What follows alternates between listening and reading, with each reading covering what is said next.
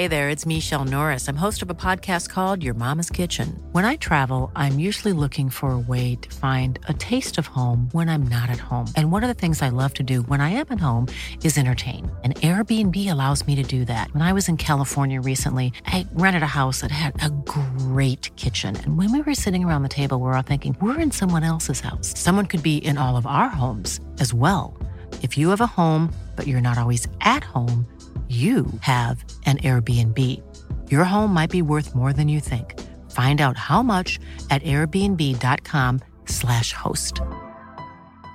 Everyone knows therapy is great for solving problems, but getting therapy has its own problems too, like finding the right therapist, fitting into their schedule, and of course, the cost. Well, BetterHelp can solve those problems. It's totally online and built around your schedule. It's surprisingly affordable too. Connect with a credentialed therapist by phone, video, or online chat, all from the comfort of your home. Visit BetterHelp.com to learn more and save 10% on your first month. That's BetterHelp, H-E-L-P. Hey, it's Paige DeSorbo from Giggly Squad. High quality fashion without the price tag. Say hello to Quince. I'm snagging high-end essentials like cozy cashmere sweaters, sleek leather jackets, fine jewelry, and so much more. With Quince being 50 to 80% less than similar brands.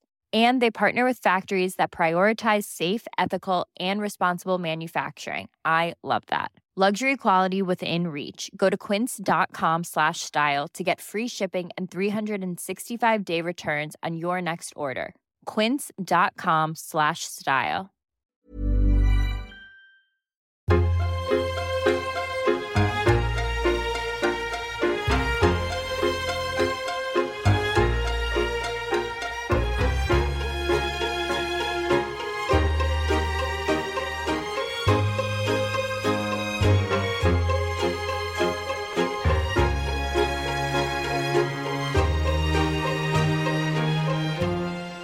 Welcome to the Recall the Midwife podcast.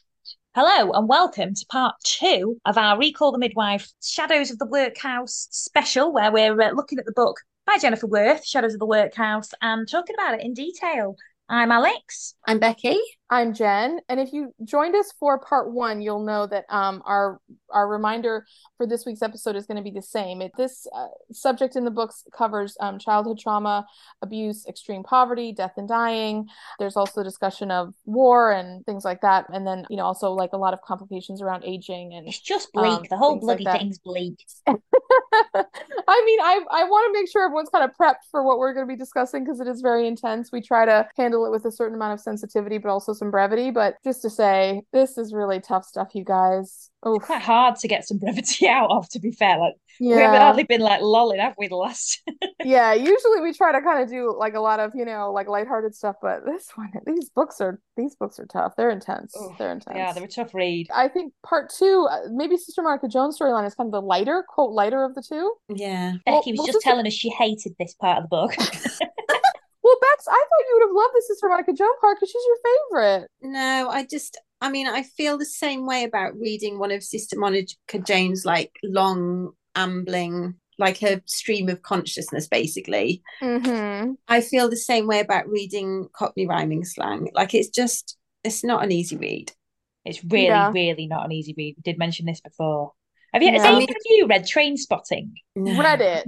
I've never even seen it. No. Train Spotting, the book, is all in Scottish language. Oh, yeah. That's how it's written. God. And it's really hard to get your head around it. It's a brilliant book. I do recommend it. But it's really hard to get your head around it at first. I feel like that about this Cockney rhyming slang, except I never got my head around it. Yeah. Wait, can I just do a little Cockney rhyming slang for you all? Okay, this is gonna be really horrendous. Maybe this will be our comedy moment, okay? So we're at the trial of Sister Monica Joan, okay? One of the costers is making a speech about what he thinks Sister Monica stole, okay? And he's basically a merchant that sells things, okay? I sells ladies things, and this nun, she comes up to me stall, and afore you can blink an eye, she picks up a couple of bread and cheeses, tucks them in her petticoats, and is off round the jack corner, down the frog and toad quick as shit off a stick. I couldn't Adam and Eve it, but that's what she done. Okay, I'm gonna stop there. And the judge Sorry, is you know what I said? We had no brevity. I had to give us some, okay? So then the judge who's presiding over this whole trial is like, what the hell? Because obviously he's like posh and everything. So he had put down his pen long before Keiki had finished giving his evidence. I think I'm going to need an interpreter. So then there's an usher like working in the court, and he says, okay, I can decipher this for you. So he says, my mother was a Cockney and I was brought up with the rhyming slang. Mr. Crumb has testified that he saw Sister Monica Joan take a couple of handkerchiefs. Bread and cheese is the usual expression for handkerchiefs. Why? That doesn't even rhyme. I don't get that. Sneezes. Oh, but okay. Off his sparrow or barrow and set off around the Jack Horner corner, my lord, down the Frog and Toad, meaning road, quick as I need not go on, my lord, a harmless vulgarity implying no disrespect to your lordship. Quick stick, the rhyme is obvious. I'm beginning to understand, very, but what is all that about Adam and Eve? We're not talking about the Garden of Eden, you know. To Adam and Eve it is a very common expression, my lord. It means to believe it. Or the negative, Mr. Cromes could not Adam and Eve the evidence of his own eyes. And then he says, you're very knowledgeable, Usher, and I'm indebted to you, but it was not all the evidence Mr. Crumb gave the court, and it had to be written down for the record. So, I mean, yeah, the Cockney stuff is making everyone's head hurt, I think, is what the point is there. Because my family's all northern. The only Cockney is when my mum used to be like, go up the apples and pears to Bedfordshire. Oh, the stairs? Yeah. Oh, okay. She also used to say, when we said we were hungry, she'd be like, go upstairs and eat the monkey. And I still don't understand that. Eat the monkey? Yeah, she'd be like, go upstairs and eat the monkey. Have you ever looked that up? Do you know what? I'm going to do it right now. Anyway, let's carry on. So the whole point of this part of the book is Sister Monica Joan. Basically, she just wants to talk about Sister Monica Joan more because Jenny really loves her. Joe Collins. Yes, exactly. There's the scene in the first series where Sister Monica Joan has basically left Nonnatus house in the middle of the night, and she's found at dawn like wandering by the river in her nightdress, and that actually happened, and she had a bout of pneumonia. Yeah. So they talk about Sister Monica Joan. And then when I actually didn't love the storyline of Sister Monica Joan's thievery, but actually it did happen. Exactly. And do you know what? Can I just say, I bet Heidi Thomas was absolutely clapping her hands together because the storylines that Sister Monica Joan gave her from this book alone. I know. Rich. And just to say, I often feel frustrated with Sister Monica Jones. She's not my favorite, but the thing that the books have really, really done is made me absolutely be so in awe of what she accomplished in her lifetime in real life. Yeah. And then because it's also a window into like what women were dealing with in the generation or two before Jennifer Worth ever comes on the scene, which is really, really intense and harrowing stuff. So, okay, girls, I'm just going to read this one quick section. So it's talking about midwives. Can you do it in Cockney? well, good. No, I can't. I'm gonna sound like I have a speech impediment. Okay, so the Royal College of Midwives was born after this law in 1902, and from that moment, maternal and infant deaths began to fall. Okay, great. So then she says about the sisters who served in this area. She goes, the sisters were true heroines. They had entered slum areas of the London docks at a time where no one else would go near them, except perhaps the police. They had worked through epidemics of cholera, typhoid, tuberculosis, scarlet fever, and smallpox, careless of being infected themselves. They had worked through 2 world wars and endured the intensive bombing of the Blitz. They were inspired and sustained by their dual vocation, service to God and service to mankind. They weren't for one moment trapped by their bells and their rosary, like they were like living life, they were out in the world, like they're still like doing all this good stuff. And that's kind of the backdrop for Sister Monica Joan. But it even more so than the thievery story, like the theft and everything like that, what really absolutely sent me about this part of the book is that it's a way for you to hear, again, some of the stuff that happened to women at this time. And Jennifer Worth is like, she kind of throws these things. No one knew much more than that, but female speculation can make a great deal out of very little. I was like, okay. Oh, then this one actually made me laugh. The line about how one of the merchants in the thing where they said that Sister Monica Joan was very, quote, light-fingered, he called her a scraggy old god botherer, which I just think is like a hilarious well, thing. Just to head back to what your note that you just said about heroin. Do you remember when very early on in the series, series 1, when Jenny Lee there was a woman called Pearl, and she had an STD from her, and she was like, oh, as a matter of fact, I think you're all heroines. That's where I thought they got that line from. Oh, right. Because it's like it goes back to that. It is, yeah. But I mean, I think Jennifer Worth just really wants to kind of highlight the fact that, like, at a time where no one cared about a certain population, these women and these sisters did care about them. And also, bear in mind, Sister Monica Joan came from a really upper class, aristocratic, very well to do. She'd been cared for all her life. She didn't have to have a hard life. Right. She chose to have this life, but she still did it, and she did it with aplomb by the sounds of it. I'm just going to read also, one more I never section. use the word aplomb. See how much smarter this book club is making you? She said, so this is about Sister Monica Joan. To say that by the age of 90 she was eccentric would be an understatement. Sister Monica Joan was wildly eccentric to the point of being outrageous. There was no telling what she would say or do next, and she frequently gave offense. Sometimes she could be sweet and gentle, but at other times she was gratuitously spiteful. Poor Sister Evangelina, large and heavy and not gifted with verbal brilliance, suffered most dreadfully from the astringent sarcasm of her sister in God. Sister Monica Joan had a powerful intellect and was poetic and artistic, yet she was quite insensitive to music, and as I witnessed on the occasion of her shocking behavior at a cello recital, which also was in the show, by the way. Yeah.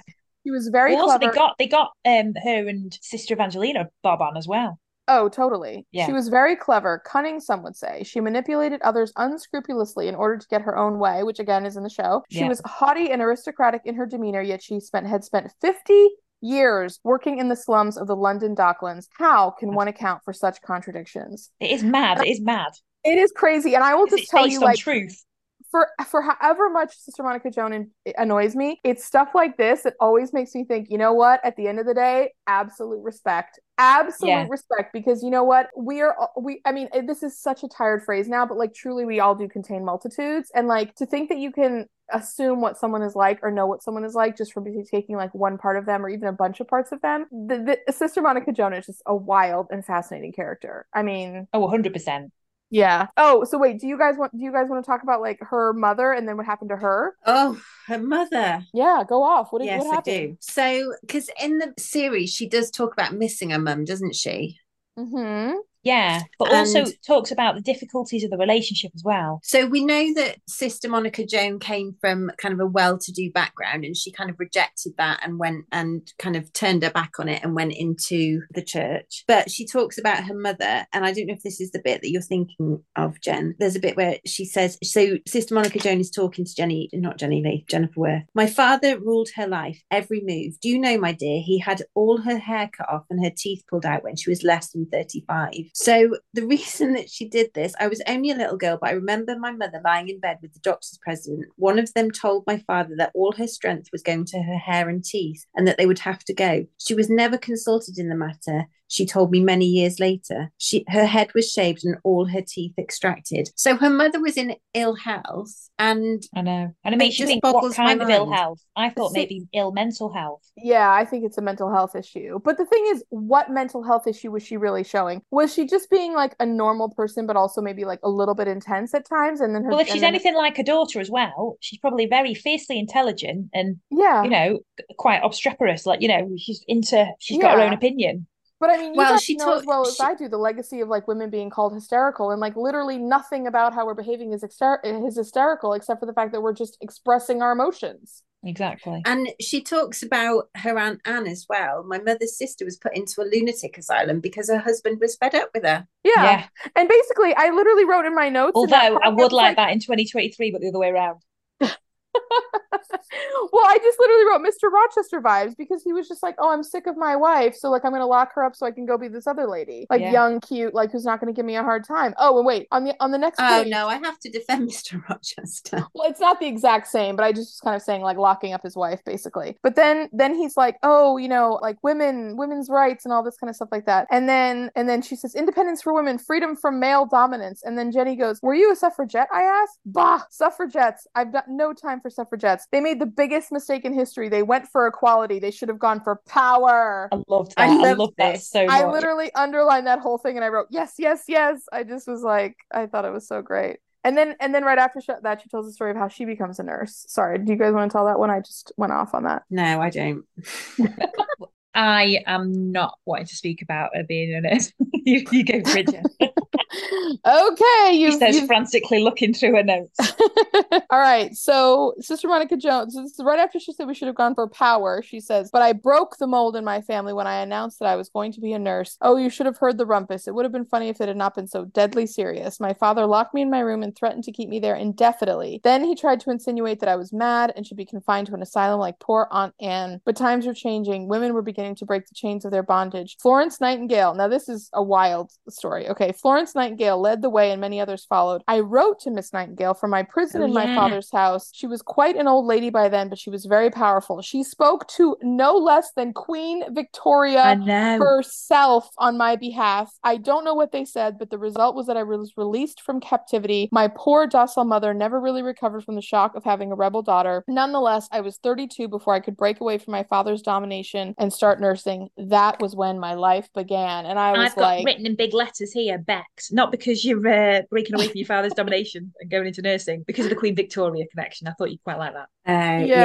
Yeah. Also, I thought she'd shocked her family by going to the church, but she went into nursing first. So I have read the book, but still got that property. But girls, I mean, what I find wild is like, okay, we obviously live in a time where nurses and doctors are generally just kind of considered to be very esteemed members of society. And obviously, after going through COVID, when we were all, like clapping our hands and banging the pots and pans for them and like lifting them up as like first responders, national heroes, and everything like that. Like when I think of a nurse, I think of a person, who is worthy of like a lot of respect and admiration and all of that kind of stuff, simply because of the work they do, right? Like however, whatever. So to like hear about not only how, like obviously women were not treated good during this time, but to think about how much people look down on nursing. Yeah. Well, hang on.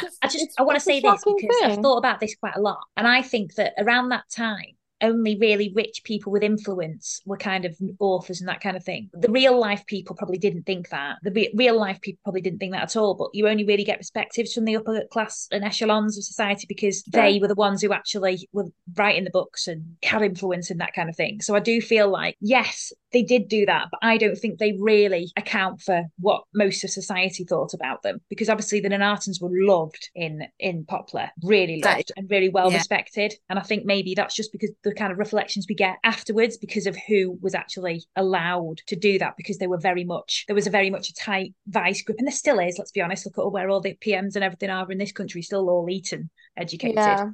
But I just think that's maybe where more of the opinions and everything seemed to come from, just because they had the resources to get it out there.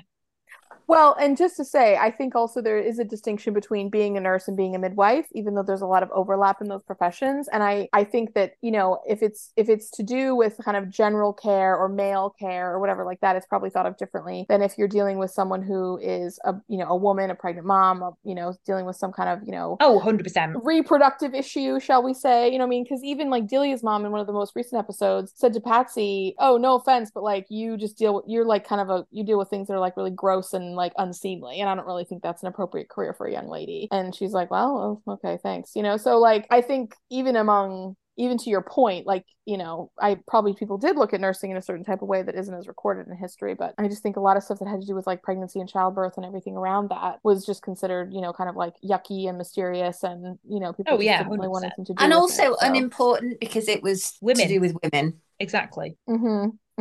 Oh, wait, quick.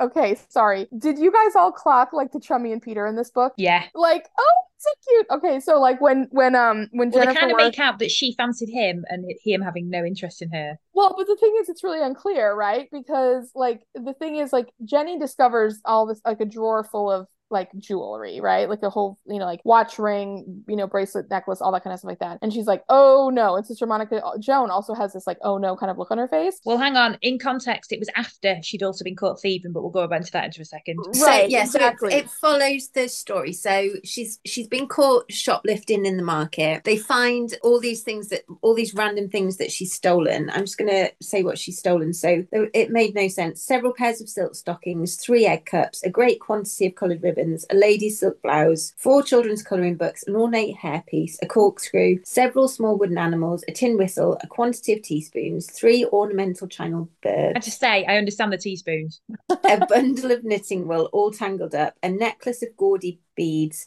about a dozen fine lawn handkerchiefs, a needle case, a shoehorn, and a dog collar. So as in this series, a lot of things that are just not high value goods.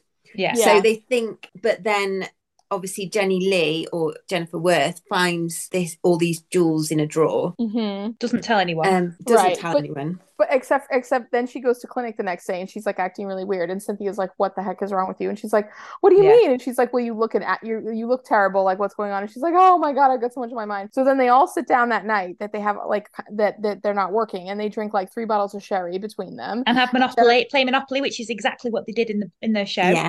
Yeah, exactly. And they get like so drunk, and then Cynthia's the only one who kind of stays sober. So she gives Chummy the night off from being on call because Chummy literally passes out on the bed. Well, which was Chummy, not Trixie. Remember, it was Trixie who did that in the show. Yeah. And then like the next day or within the same week or whatever, the police come.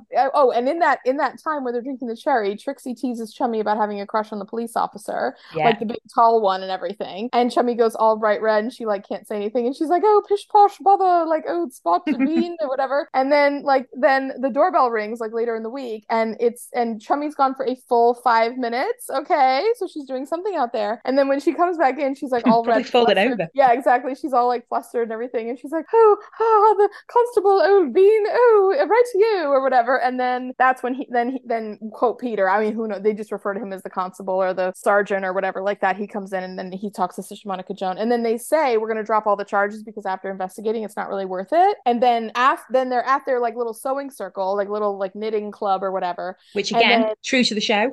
Just as the show happens, or shows true to the book. Yeah. And then Sister Julianne says something to Sister Monica Joan about her knitting, and then Monica Joan kind of like disagrees, and they both are holding onto her knitting bag, and it gets caught, and then the seam rips and like it opens and everything falls out, and it's all the jewelry that Jenny had seen in the drawer that she didn't tell anyone about. And then that's what triggers the trial, which happens very much like it does in the show, actually. And so anyways, we kind of get, I don't know, I definitely got the sense that like when that part of the book was being read by Heidi Morgan, that's when she was like, "Okay, great, we can give Chummy like this love story with, this like cutie patootie Heidi Thomas from Heidi Thomas. Sorry. Yeah, 100%. So anyways, that's how I thought of it. Yeah, no, I think it definitely, because she's such a lovely character as well, I just think she definitely does translate well to a Sunday night TV, and we've said this before, but her love story with Peter is just given us life. So I'm really glad they did do that, even though it wasn't in the book. Although saying that, it might come up in a future book. I doubt it. Well, yeah, I mean, we're gonna read the third one, so we'll just have to see kind of what happens. But yeah. Okay, so should we say anything about the trial? I mean, it really happens very much the same way as it does in the show, I think. Yeah, so in the show, Sister Monica Joan, like something triggers a memory, and she's thinking about the jewels, and she says, "You need to speak to Mother Jesu Emmanuel. Mother Jesu Emmanuel." Yeah. And then in the show, that then sends Jenny and Jimmy off on a mad dash to the mother house. In the book, they're going through the trial, and everybody's like, it's not looking good for Sister Monica Joan. No. Well, it wasn't in the No, but then in the book, she then just rocks up at court one morning. Yeah, after being in Africa for a whole year, and I thought about the Christmas special, South Africa. It was Sister Jesu Emmanuel who went on that experience, and not the actual nuns that we saw. So again, something taken from the book but used in a different way. So yeah, and she'd given Sister Monica Joan all of those jewels just to be a comfort to her, but just hadn't told anybody about it. Well, she forgot, to be fair to her, because she was going to Africa. I think I'd probably forget after to go and do good work in Africa, and then but obviously she wouldn't know that she'd be caught thieving and she'd be in a court case, would she? So what timing though? Imagine if she hadn't come back. I know, truly. And this is actually a true story. What if she'd been back like 24 hours later and the trial had already been decided and then it was over and done with? Yeah, would she be in prison? Or what happened if they all of this had happened like 6 months earlier, and then she definitely wasn't going to come back? Yeah, exactly. I mean, just the timing of it is really, really wild.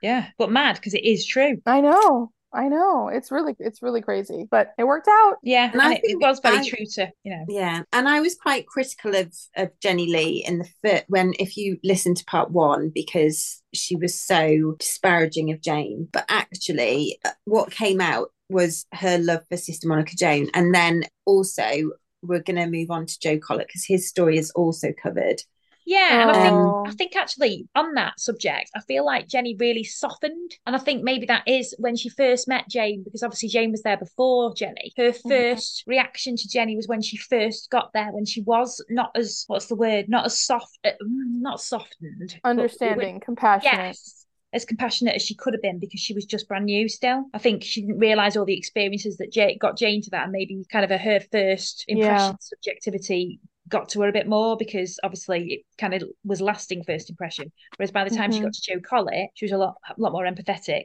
although not to his bugs. Well, and this is the thing. I actually think the Joe Collett story. Okay, first of all, girls, you all know I love the Joe Collett storyline in the show. I thought it was so sweet. And like when he just like really quick, okay, she goes to like dress his wounds as she does in the show, and then she says something about like he's like, can I offer you with this? You know, he's always offering her like drinks and treats and stuff like that. And because of his house and the sanitary conditions there, she's always a bit kind of like, ooh, no, thank you, I'm good. And then, but they started chatting, and she says, I was enjoying his company and conversation and didn't want to leave him, and as he seemed so happy. On impulse, I said, I must go now, but it's my evening off tonight. Can I come and have a glass of sherry with you, and can you continue your stories? And then he says,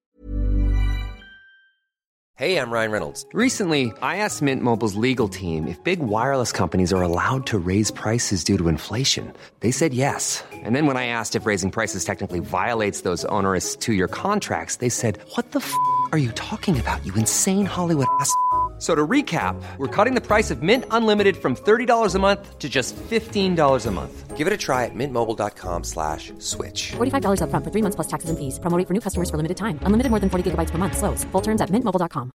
Imagine the softest sheets you've ever felt. Now imagine them getting even softer over time. That's what you'll feel with Boll and Branch's organic cotton sheets. In a recent customer survey, 96% replied that Boll and Branch sheets get softer with every wash. Start getting your best night's sleep in these sheets that get softer and softer for years to come. Try their sheets with a 30-night guarantee. Plus, get 15% off your first order at bollandbranch.com. Code BUTTERY. Exclusions apply. See site for details. the joy on his face answered my question. Can you come, my maiden? Can you come? I'll say you can come, and 1,000 times welcome. And girls, when I tell you, I just, oh my goodness, this But man. didn't they half get the actual character of him right as well in the show? He was so perfect for it. He was so perfect for it. And but the thing is, Jenny learns a lot from him because she's just tending his wounds, and she kind of has all this judgment and criticism, but then also worry and concern and everything like that. And all the other nuns, and she talks to Sister Julian about it, and they're like, and Sister Evangelina, and they're like, oh, haven't you seen this kind of condition before? What are you talking about? You're gonna get scared of a few little bugs? Grow up, kind of a thing. And then Sister Julian is like, look, I get it, but you know what? If you go there every day, twice a day for 2 months, and then you teach him how to take care of the dressings, he's gonna be okay. So just get to work. I don't know what to tell you. This is life. You know what I mean? And it just, which, to be fair, again, was portrayed in the show. Yeah, it really was. I mean, I think the book told the story in an even more super intense way. I mean, on the show it was just, well, also it was great, but it wasn't as much, With the Frank and Peggy storyline, I was a bit like, oh, how did you know this? But on these, she genuinely did know it, because you can tell she obviously listened intently to him, and they had a good relationship, and she really has written these stories with such passion and with such love for him.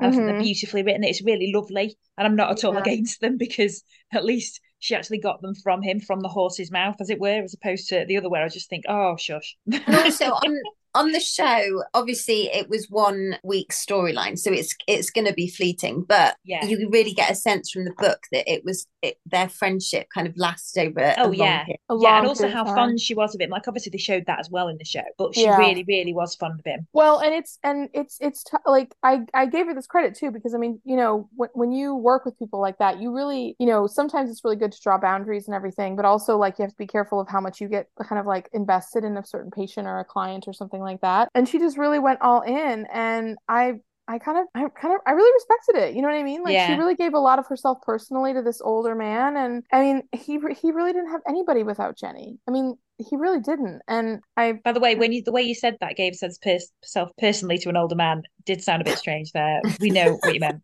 Just wanted to just point that out. He didn't mean anything untoward. All completely innocent and, Yeah. very lovely and platonic. Yes, exactly. Gosh.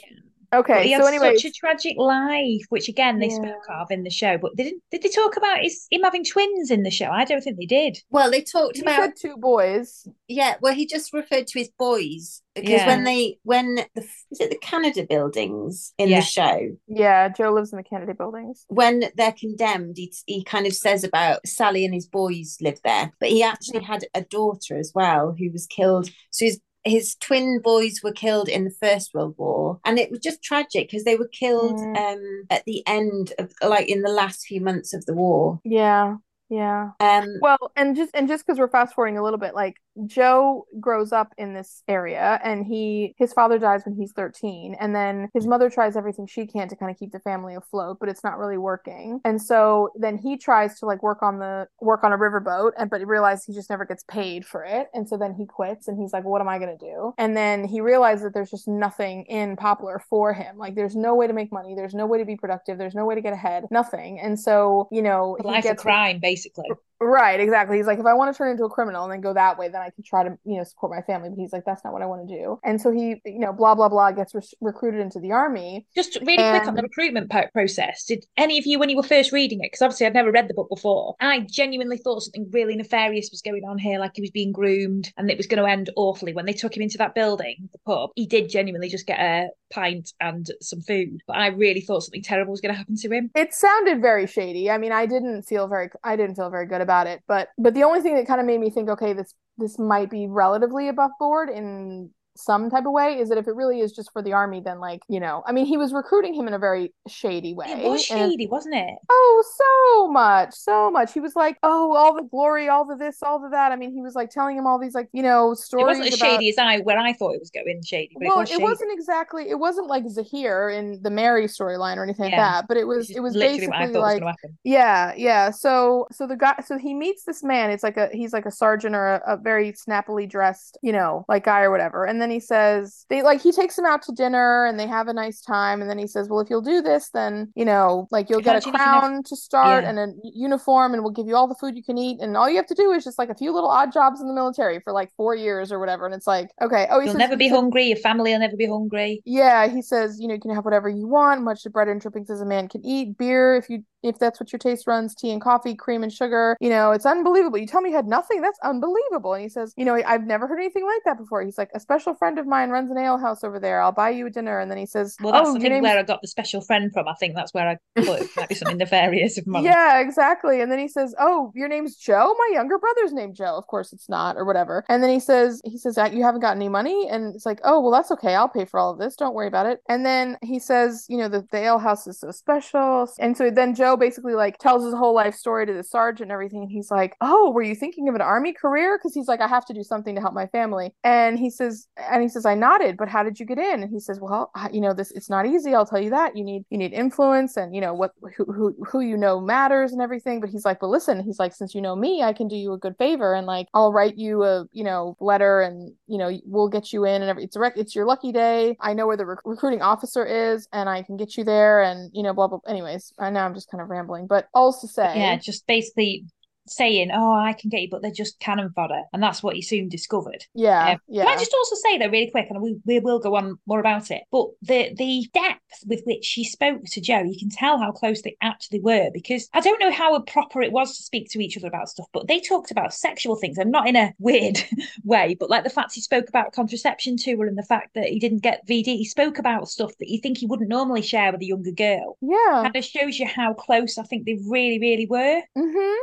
Mm-hmm. There was no holds barred until obviously at the end, which we will talk about. Yeah, but I just do think that reflects how close they genuinely were. Mm-hmm. Yeah, I mean, and he really treats her with a lot of respect. Like, he doesn't kind of ever seem to talk down to her or kind of, hide anything from her. Like, she's not supposed to, Yeah, he's very candid. Yeah, 100%. Candid's a very, very good word. Well done, Jen. Thank you.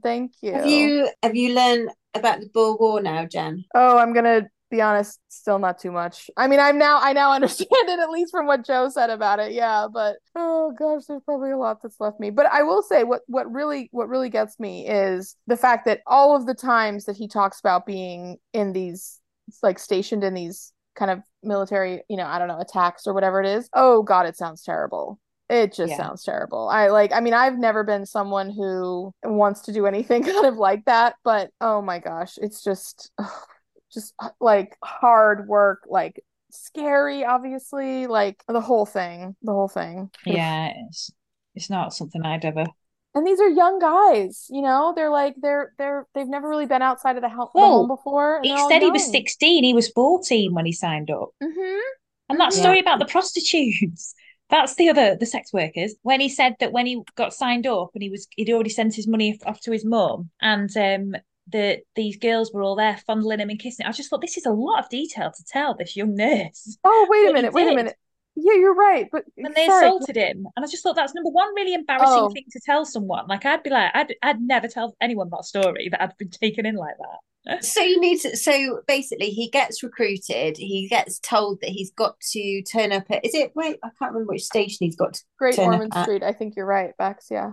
He's got to turn up at the Or station. Waterloo Station, maybe? Is it Waterloo? He's got to get the 10 o'clock train so that he can report to the barracks. If he doesn't report to the barracks, he's going to get court-martialed and charged with desertion. So, but that all of these girls that are hanging around the station know that these lads have been given a shilling. So Which they he doesn't realise. Yeah. But he doesn't realise. Well, he's gone to his mum's as well first, and they all had a lovely supper at Welks. And was it chips? Something. It was Welks and something. But they had this lovely supper and it was all lovely. And then he went off without the shilling, obviously. He's already handed the shilling over to his mum, but they don't realise that. And they basically beat him up for the shilling. And when they realise he doesn't have it. They try to seduce him a good time. And then he says something about, oh, I don't have it. And then they're just like, oh, well, then you're nothing. And then they just really start actually like going off on this guy. It was he was 14. Yeah. If you're looking back on it, he's just like, what? He was 14. Yeah. Oh gosh. Oh wait. So wait, here's what you said about like some of the conversations like being very interesting for considering like who they were to each other and the age gap and all this kind of stuff like that. She said, Mr. Collett says, whether discipline was necessary and stuff like that because of, how they had to dress both women and men at this time. The discipline of the armed forces is the only thing that keeps them under control. I wouldn't have thought it was necessary for women though, would you? But I maintain that the nurses always look lovely, so I approve of the uniform. Because she's saying like you have to have a certain standard of dress and like starching the aprons and like all of that kind of stuff. And then this is what Jenny says, which just so makes me laugh. She says, I chuckled at this. There's no doubt in my mind that the nurse's uniform of the early and middle 1900s was just about the sexiest thing ever invented. I'm like, oh, okay. Nothing has surpassed it for allure. I was not the only young nurse to be acutely conscious of a heightened sex appeal when in uniform. Ironically, the draconian old sisters and matrons who rigidly enforced the uniform seemed to be unaware of the effect it had on the male sex. Those were the repressive days when student nurses had to live in barrack-like nursing homes and be in by 10. No men were allowed, and she'd be dismissed if one was caught. Student nurses were not allowed to marry. All this was to repress our sexuality, yet we were dressed up like sex kittens. With the exquisite irony of today's permissive society, when anything goes and nurses can do whatever they like sexually, the uniform has changed beyond all recognition, and the average nurse now looks like a sack of potatoes tied in the middle, often wearing trousers rather than sexy black stockings. And I'm just like, Jenny Lee, oh my goodness gracious. Like, are all the girls on Call the Midwife absolutely adorable and like so cute, and do they look great in their uniforms? Sure. But like, I would describe none of those girls in uniform as looking like sex kittens. I'm really not sure. Maybe the uniforms she's talking about were different, but the ones on the show do not look like sex kitten uniforms.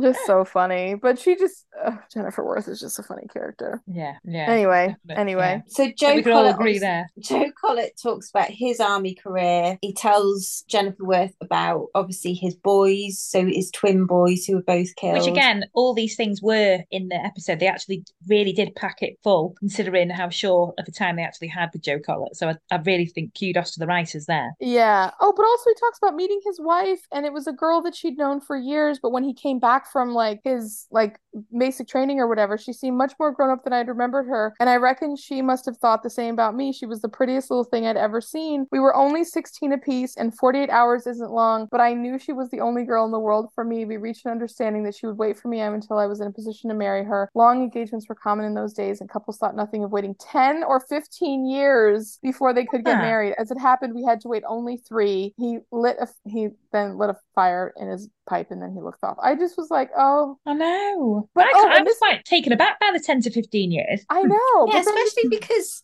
I mean... Well, everyone on the show gets married in like 10 minutes, basically. You know what I mean? Yeah. Like, all the couples on the show are like in their 20s. Oh, we've spoken about that, yeah. Yeah, like hardly. I mean, whenever we encounter an older expectant mother, it's always like there's some big reason. Paul Blimey, get you old lady.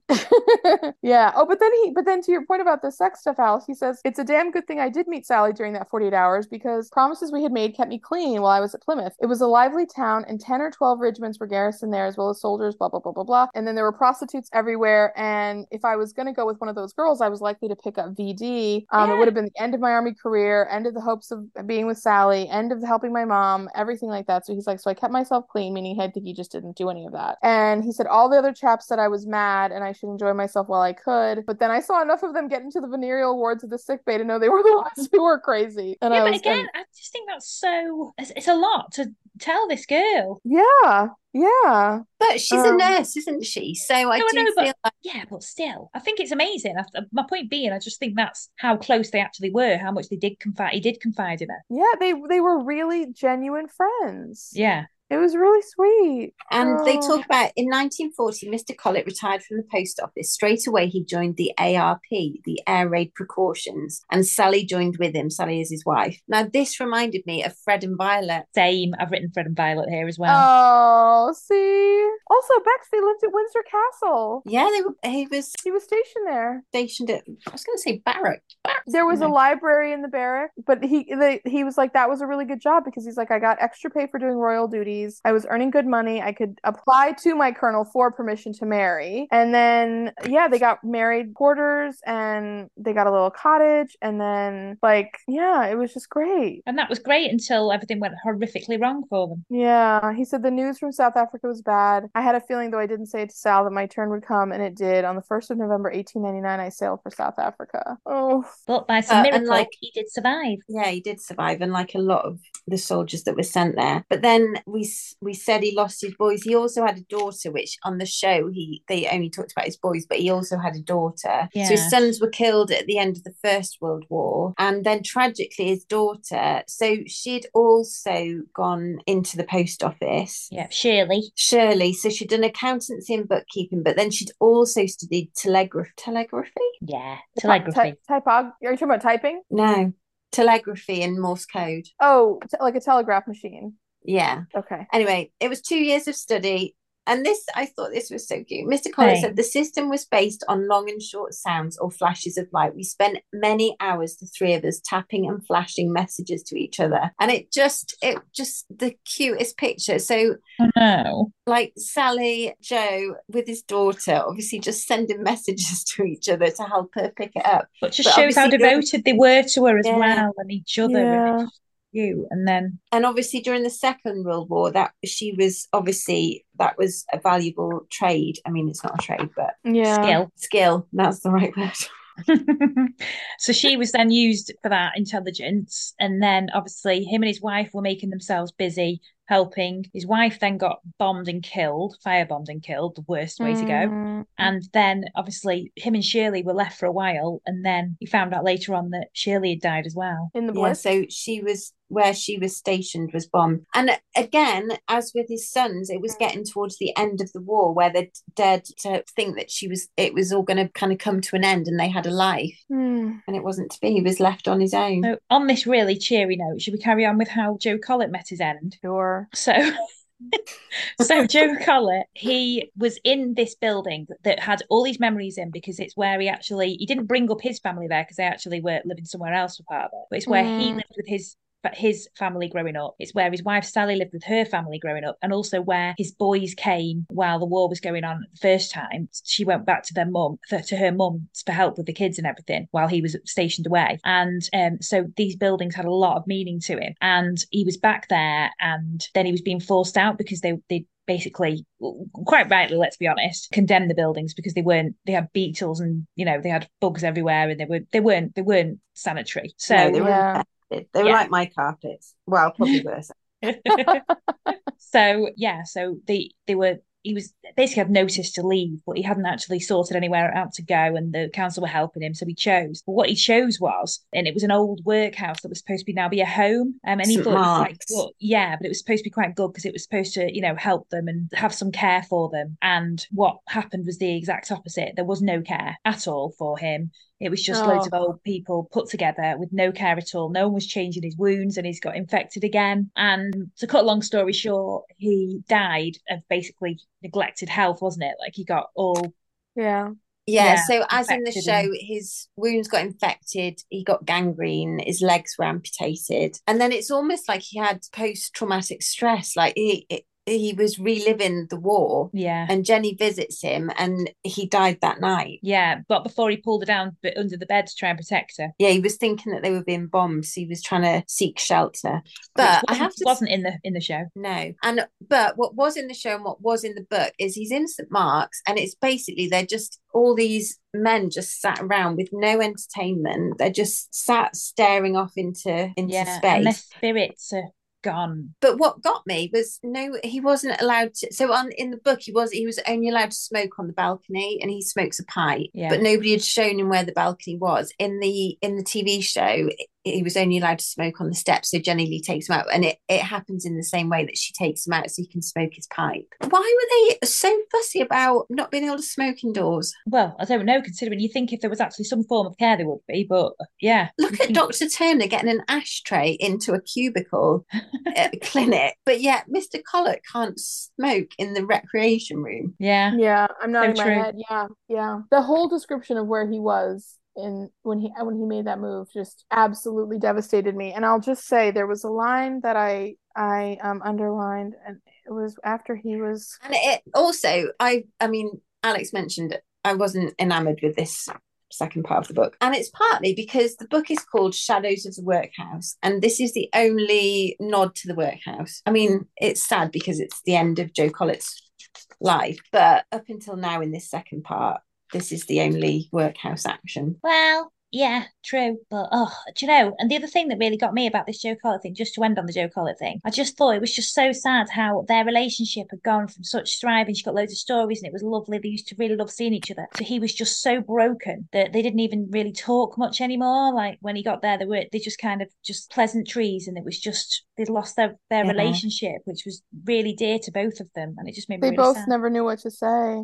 Yeah, and it just makes me so sad. Oh gosh, I wonder if I'm gonna be able to find it. Oh, it was a line that Jenny has in this, and it's I should have underlined it when I saw it. It was something about how we treat our older people, and like we do all this stuff. Oh gosh, I apologize, I can't find it. It's something about how we just kind of like don't treat old people with respect, where we just kind of like put them somewhere to be alone or whatever like that, and maybe it's back here. The bit I did like, there was a bit at the end when she said it was many years later, perhaps 15 or 20 years, when Mr. Collett visited me. I was happily married, my daughters growing up, my life in full flow. I had not thought of Mr. Collett for years. I woke in the middle of the night and he was standing at the side of my bed. He was as real as my husband sleeping beside me. He was tall and upright, but looked younger than when I had known him, like a handsome man of about 60 or 65. He was smiling, and then he said, "You know the secret of life, my dear, because you know how to love." And then he disappeared. I did a weird intonation there. You know the secret of life. I thought that was really sweet. I thought that was really sweet. Also, I was going to say I did cry reading it, because when he talks about when he loses Sally, his wife, he says, "I'm glad she was taken first and not left on her own. Death is kinder than life. There is no more suffering beyond the grave." And that did get me. Yeah, so true though. Also, this is a poem that Jennifer Worth puts in the book, but it's one that Sister Monica Jones says to her when she's just lost Alec and she feels really sad, and so she's going to go off and kind of grieve at the mother house. It's this poem from Leigh Hunt, and it says, "Jenny kissed me when we met, jumping from the chair she sat in. Say I'm weary, say I'm sad, say that health and wealth have missed me. Say I'm growing old, but add, Jenny kissed me." Even just reading it now, it just really makes me emotional. It's really beautiful. Listen, for all of our feelings about Jennifer Worth, like, God bless her for writing these books. Like, they are really good. Oh yeah, they're amazing. Let's be honest, like, we're there slagging her off. I do apologize. We're not slagging her off. We're actually slagging her off. We're not. I mean, that's how into it we're getting. We aren't slagging it off because something we love is based on it. We're just being a bit overly critical because we're doing a book club. And if I'm honest, I'm a bit nervous about doing a book club. Don't know what I'm doing. But also, I think if you write down all of your interactions with people, like none of us are going to come off well in that. No. Well, and look, I mean, this is just such the most. This is all really intense material, okay? Yeah. Like the things she's talking about are just some of the most tough things of life, and like also that's a lot to pack in as well, isn't there? Like, we're like, she's been glib here, but yeah, she's she can't carry on, otherwise the book could be 65 billion years long. Like, it's you'd never be able to end it. I'm so very much curious. life. We're not there yet by a mile, but like I am very curious what the third one is going to be like, because she's been, anyways, I feel like there's an evolution happening, so I'm excited. But I'm really glad we did this, girls. I think it's great. I hope the listeners enjoyed it as much as we did. Yeah, and on that, listeners, thank you so much for listening. And we'll see you next time when we do series 6. Also, just to say, no heroes and zeros, because everything's a hero and everything's a zero in this book, okay? Sorry, Definitely. I don't know if that's a bad joke. I'm gonna be really out in left field. Okay.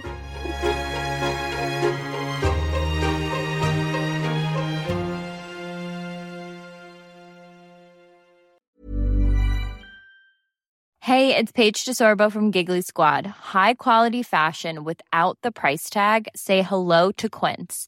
I'm snagging high-end essentials like cozy cashmere sweaters, sleek leather jackets, fine jewelry, and so much more. With Quince being 50 to 80% less than similar brands.